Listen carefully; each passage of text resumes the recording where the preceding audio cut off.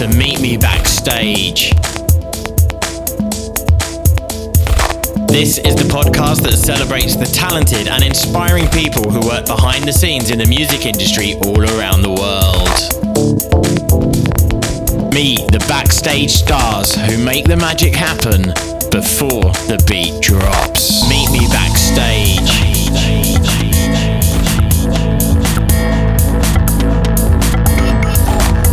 Hey there, Nikki here. Welcome to Meet Me Backstage. So in this week's episode, I'm going to delve into the world of creatives.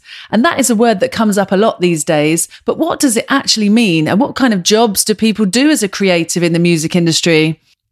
When I first started out, I thought it was jobs in marketing and advertising. But as I've progressed in my career, I've learned that you can use your creativity in many more areas of the industry, especially with the growth of festivals, which often have colourful and eye-catching stage designs, on-site art installations, brand activations, games and activities. They're a feast for the senses. And all of that is even before we mention the growth of digital. So in this episode, I've invited a creative consultant I work with at Secret Solstice Festival to join me to delve into what it takes to be a creative in today's music industry and where they get their inspiration to keep on top of their game. So please welcome Kelechi Amadi. Hi. Thanks for joining me today. Now, we worked together on a festival called Secret Solstice, and I should have been partying with you in Iceland recently, so that's kind of sad. So how have you adapted to this situation? It's been very crazy and interesting, but we are lucky enough to have been able to get creative and work on smaller capacity, high impact interactions, which is what we're focusing on right now, which I think everyone else is trying to do. So what does that actually entail? Kind of smaller live events, not just digital. So obviously working in Iceland is a different scenario. We're able to have live events. So we're looking now at focusing on supporting community, supporting talent, being creative in how people will hopefully view music and arts and culture as a sustainable tourism for the future. Oh, that sounds really interesting. So I guess as a creative, it's just a new challenge where you just use your skills to apply them for a different situation. Yeah, that's the good thing about being a creative. You have to think fast on your feet and seize opportunities when they come and be smart about how you connect them. So as much as this has been like a trying time, I think for everyone, you have to use what you have in your hands, use what you've been given and support each other. It's more important now than I think it has been for quite a while to address issues and kind of bring things to the forefront while we can. And I guess also you have new opportunities to be creative in different ways. So that opens new doors as well. Yeah, you have to think a lot smarter. It also broadens your scope of who you want to work with. It's giving people a chance, weirdly enough, which you think would be the contrary. But it's definitely giving people a chance. People are being a lot bolder. They're like, they've got nothing to lose. So you're definitely stepping outside of your comfort zone. And I think that is something that has to happen, has to develop in order to break down barriers which people face and have had to face for a very long time. Oh, that's good. So you're really getting stuck in. Now, when I work with you at the festival Secret Solstice, you cover so many different aspects there, you know, marketing, you oversee the photography, you're working with brand partnerships, with all the activations. So how did you end up working on all those different things? And how do you cope with the workload and manage all of that? Oh, okay. The workload isn't easy, but it's actually a funny story. I'm obsessed with knowledge and learning. Firstly, I think you never stop learning, you never stop growing. And I think not to be like a jack of all trades, master of none idea. I think there's a kind of broad mind thinking, a bit more of a broadened thinking or thought process to how these different types of things connect. So I can write copy, I can do all of these stuff, but I can also think creatively about visuals. And I just thought to myself, why limit yourself when you're able to do that and connect those things together? Because the industry can be siloed, and we're taught that the tech people don't connect with the people that are pushing it out creatively. And that's not true. We have such interesting conversations together, and I've had interesting conversations with these people. So that's kind of how I ended up working in all these aspects where if you get the chance to sit down with someone in marketing for 5 minutes or 15 minutes a day, take it. If you get the chance to sit down with someone who's a booker for 15 minutes a day, take it. Because the things you learn, the skills you transfer between each other are just invaluable. That's a really great way of looking at things, because then you understand each other's roles and then how you can work together better to create a better project or a better result. Yeah, 100%. I think that's part of it. Like, these things are all interconnected. And that's what this has taught me as well. I in the beginning, I was very much kind of, oh, I don't know if I should apply this or should do this. And then I realized that the things that I've learned throughout my career, the way that I've said yes to certain things, yes to opportunities, has just showed me that it's the way I think that I'm able to apply these things. It's the way I look at stuff, the way I approach things, even more so, not more so than my skills, but they build upon my skills. They teach me that being able to analyze something isn't just analyzing something. It's applicable to so many other aspects of the industry. And if you're not a creative, like you have to be tenacious. That's one thing. So yeah. I think the inclusion and learning about all the different aspects is what's kind of made working at Secret Solstice kind of exciting for me too, because when we're having the meetings, you're bouncing ideas off everyone in different departments and you get a real idea for what's going on in the festival in a whole, which I think really works. Yeah, when you're that small as well, and even when you're big, you have to know what people are doing. You have to know, because that one little spark can just connect everyone. And like, I love when we, even whether it's WhatsApp or by calling or whatever it is, like we have these soundboards and we're also like, we're all of a sudden like, oh, we can do this. Oh, we can do that. And that doesn't happen without taking that time to interact with other people and giving each other the space to kind of critically analyze your thought process together. Well, there's definitely some good tips there then. So definitely communication and interacting with your team. Yes. Definitely. Love this learning. Anyway, I was going to talk about some of the brand work you do, because obviously that can be quite challenging, and finding a balance when a brand wants to promote themselves at your festival or events you're working on, but also to do it in a way that kind of does engage the audience. So how do you find a balance to make that work? Honestly, that can be the hard thing. It's the simplest yet hardest thing at the same time, because you pick a brand because you see some form of synergy, but there's also the direction that they want to go in as well, and the fact that you have your own objectives. And I think it's a really long conversation, but I've realized being direct with what you want from them, but also giving them the space to drop their ideas into that whole thought of like making someone think that the idea is theirs, does come into play sometimes with this. And like, it's difficult because we have things like influencers to think about. We have things like what they expect in return, how much visibility. All of this stuff has to be kind of correctly balanced. And a lot of the time it's connecting with the brand to allow them to give you the trust to understand what you're trying to translate, and being very clear as to what that is, and not overcomplicating it. I think there's a simplification in saying, hey, we can create a really cool experiential together that might just be setting up a space or doing something, but if you're really impactful as to what that meaning is and what the connection and point of it is, it speaks more volumes than trying to do something that is going to be completely out of scope and completely not to limit your ambitions, but just have a clear directive in the end. And I think you'll find a connection to a brand, be culturally relevant and be purposeful. And I think you create a good partnership in the end, and a long-term partnership in the end. Well, you're always working with a lot of different brands at the festival, so your approach definitely must work. You mentioned talking to your team and bouncing ideas off. So where else do you get your ideas from to be creative? What inspires you, personally and also in the workplace? I get it from quite a broad place. I mean, I have a lot of magazines behind me right now. I have a lot of books below my feet, and there'll be everything from medical books to political books. And then it's basically, they give me history.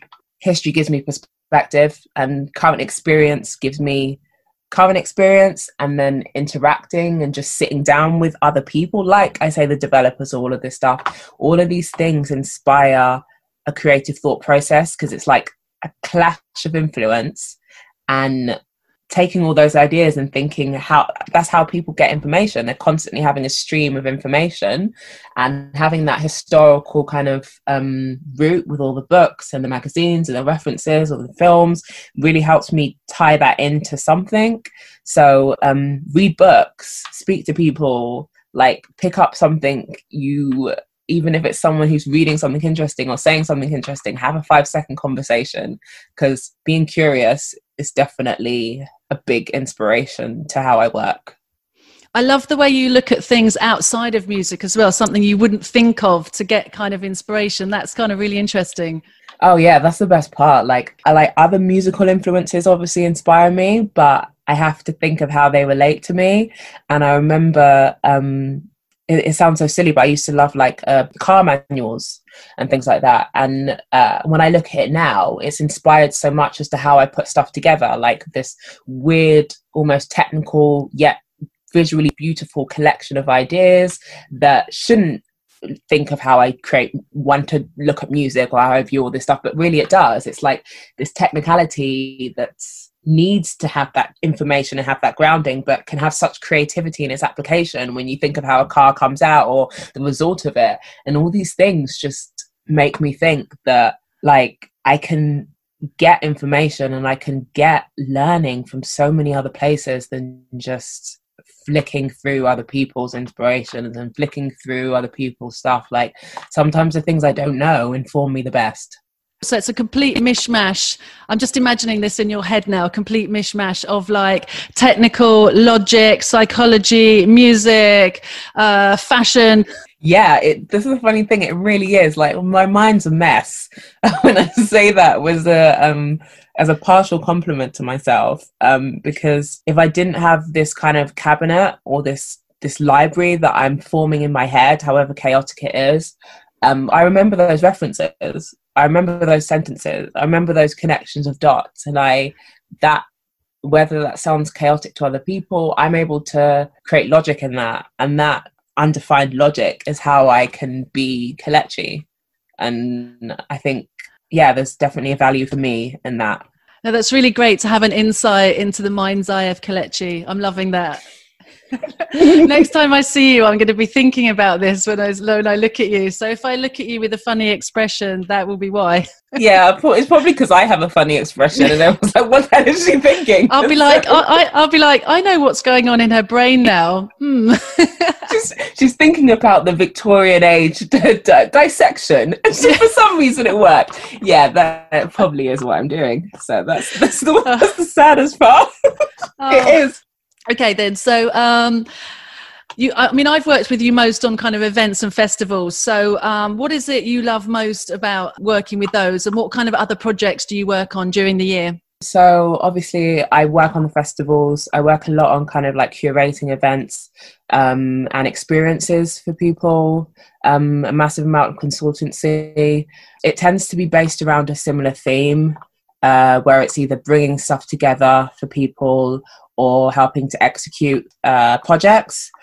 So that might be, I've done things with like helping people curate a festival they wanted to start with a very clear initiative. I did that with Axel Arosato and Samson, where they had a concept or an idea, but needed to kind of bring it together.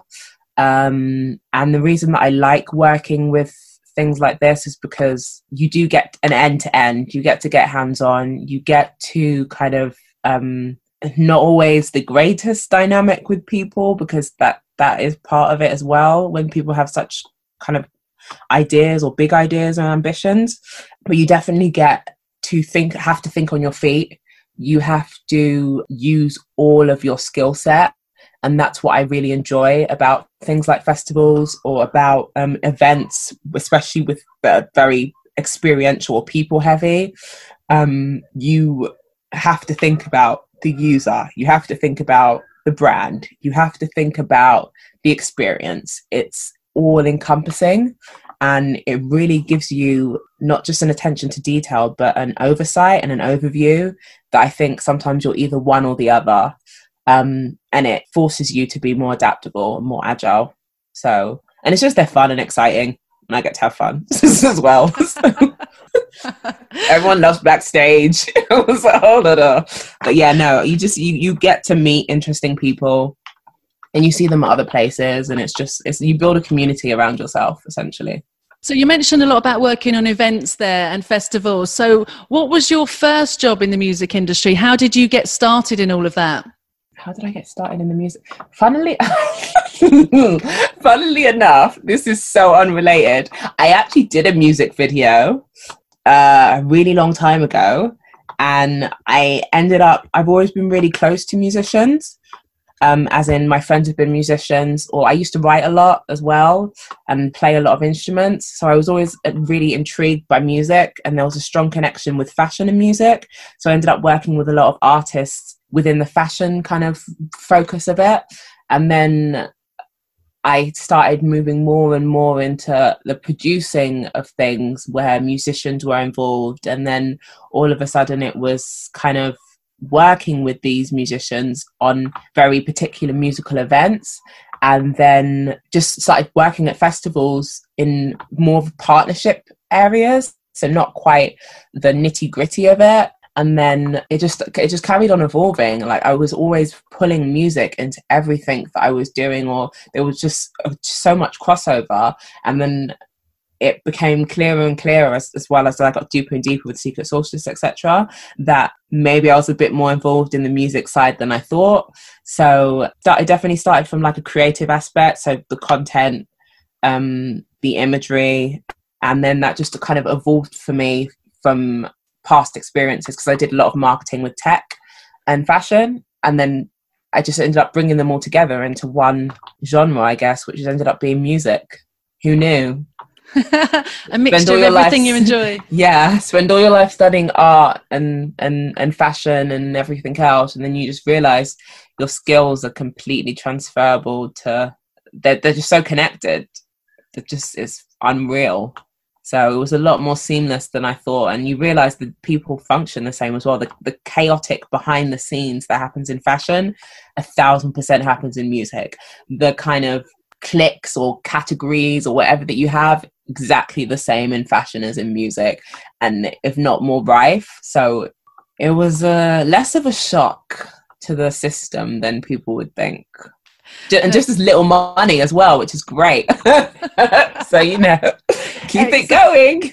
Excellent. But the job's fun. That's what counts. Yeah, the job is fun. It's fun. And it's like I said, you build a community. And I think if you make the most of that, you end up doing the things like we're doing now with people that you admire and inspire you and all of this stuff. Like having these conversations with you, working with you has been great. So like when it comes down to it, all of the struggles and the sweating and the lack of sleep and everything else, the people you meet and the experiences you gain are just like, yeah, they matter a lot to your life. No, that's so right. It is often the people you work with that make it, for sure. Yeah. And just the weird observations of people's minds and how people think, like musicians and people in the music scene, they're a strange breed. So yeah, it's very, very exciting for me. Now, you mentioned the crossovers with art and fashion before and how you studied that. Tell me a bit about your studies. So how you ended up doing that. Was that always what you wanted to do to start with? Well, weirdly enough, I started doing illustrations. I started with art. So I would, if I wanted to explain something, I wouldn't explain it, I'd just draw it. And then I was kind of at this crossroad between chemistry and art. Weirdly enough, 1,000%, I was a great chemist. And I went the direction of textiles and art to kind of balance that. And then I went into tailoring and found that I really enjoyed the whole conceptualization of drawing literally zero to a fully finished product. And you had to do every single part of it. So that really appealed to me, that kind of ability to learn a skill as well as a dying art.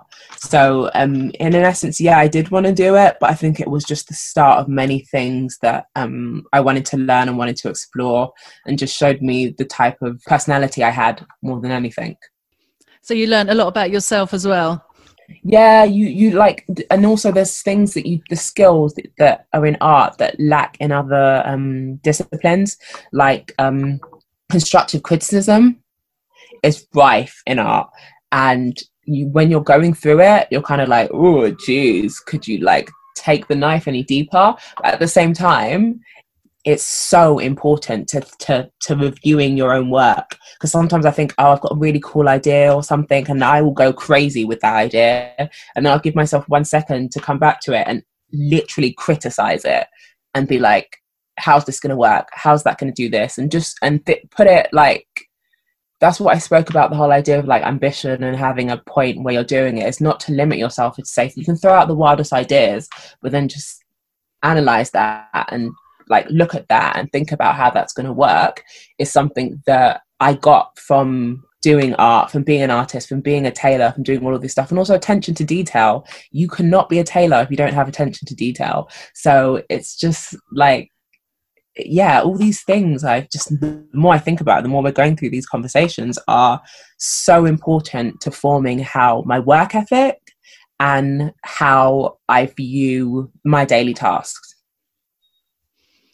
Well, that sounds like there's so many different skills you learnt there. But like you say, how they've transferred into other parts of the industry now you're working is really interesting to hear.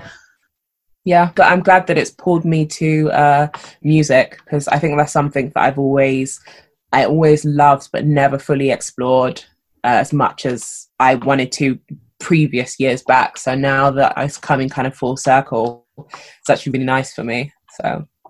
So when you'd finished your studies and you were kind of going for your first jobs in the industry to get started, how did you do that and what challenges did you face? Oh, okay. So that was actually really hard, but I decided to start early. So I started actually working in fashion by the time I was like 15, 16. I was already looking for internships.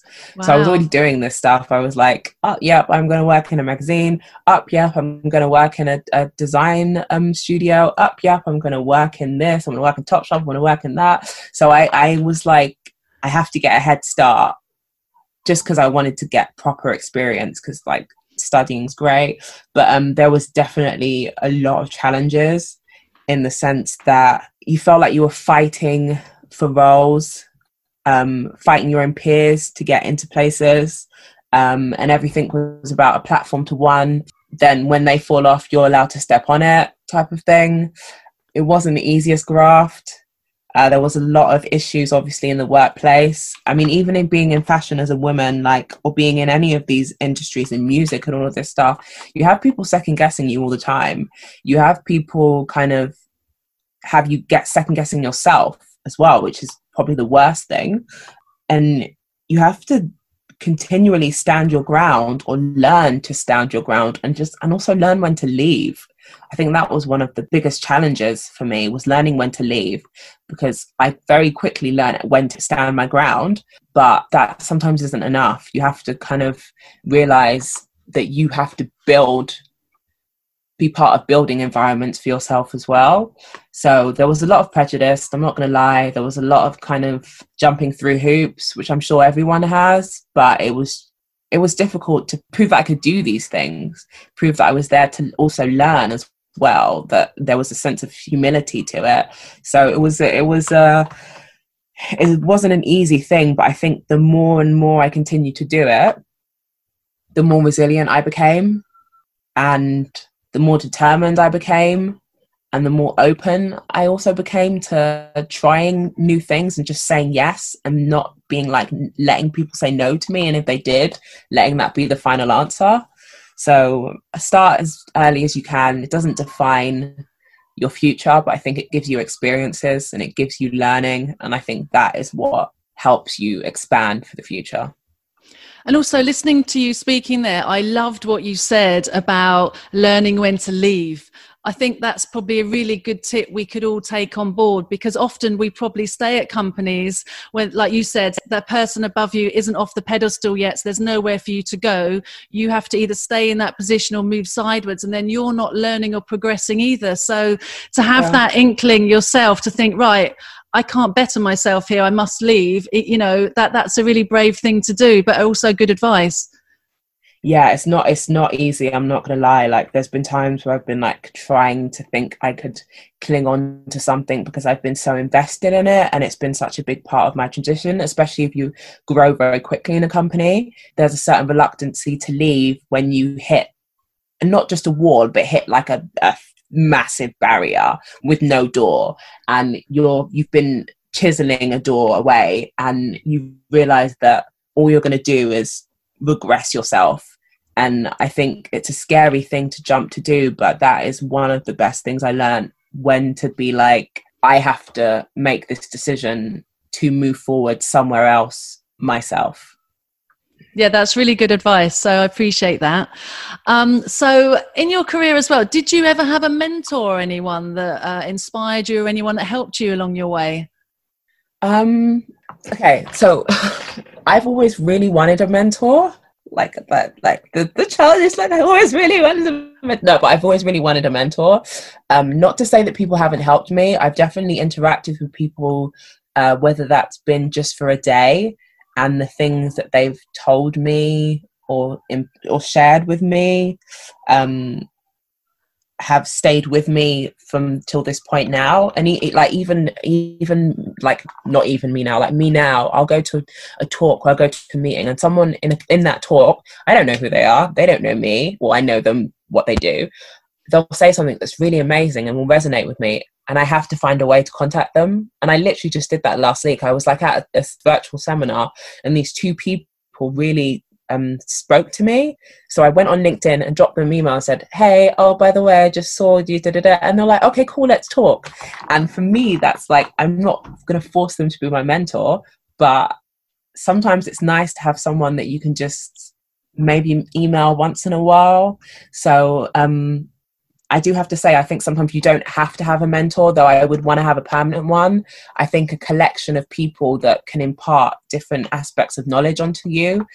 If you see that person and are able to reach that person, just do it. Like, put all ego, all fear aside. They'll either answer you or they won't. So in the end, you've lost nothing.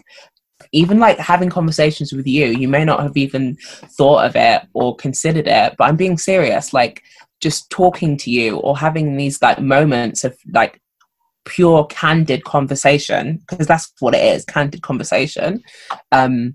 It's a massive growth for me, because I suck it all up. I'm just like there, just hoovering everything. So I definitely. So if anyone's out there wants to mentor me, did you see my free advert? No, but just conversations. Just have conversations. So yeah, I've had semi-mentors, if that makes sense. Yeah, no, you're so right, because I think when you're working so closely with people, like we work together and other clients, etc., you do build a close-knit team, so you can have those honest conversations and you can really go deep into ideas and brainstorming. So those connections, are really valuable for sure. Yeah, and I've had some, like, especially some great women and some great men as well, but predominantly great women who have given me a chance, or just taken a moment to have an interaction with me. Some of them haven't, and that's also taught me something as well. But those conversations, candid ones, like getting the nitty gritty, even if it's like, oh God, I have this really crappy idea, want to hear it, and they hear it and they give you something, and they're actually, no, it's not a crappy idea, or they're actually like, oh, that idea sucks, go away, come back when you thought about it, like all this stuff. That's mentorship to me. That's mentorship. The thing is, when we're all brainstorming, we always say, no idea is a bad idea because it could lead to another amazing idea. You've just got to kind of be brave enough to say it and get it out, haven't you? Yeah, that's the thing as well. Like that's what I spoke about with candidness. Even when someone says to me, oh, that's pretty shitty, it also drives me to be like, okay, why is it crappy? Actually, and then I'd be like, oh yeah, maybe because that aspect's a bit much, or that aspect's a bit this, but oh, actually, if I get rid of that and put this and do that, it's a really good idea. And then I'll come back to them and be like, remember that idea you told me was crappy? Listen to it now.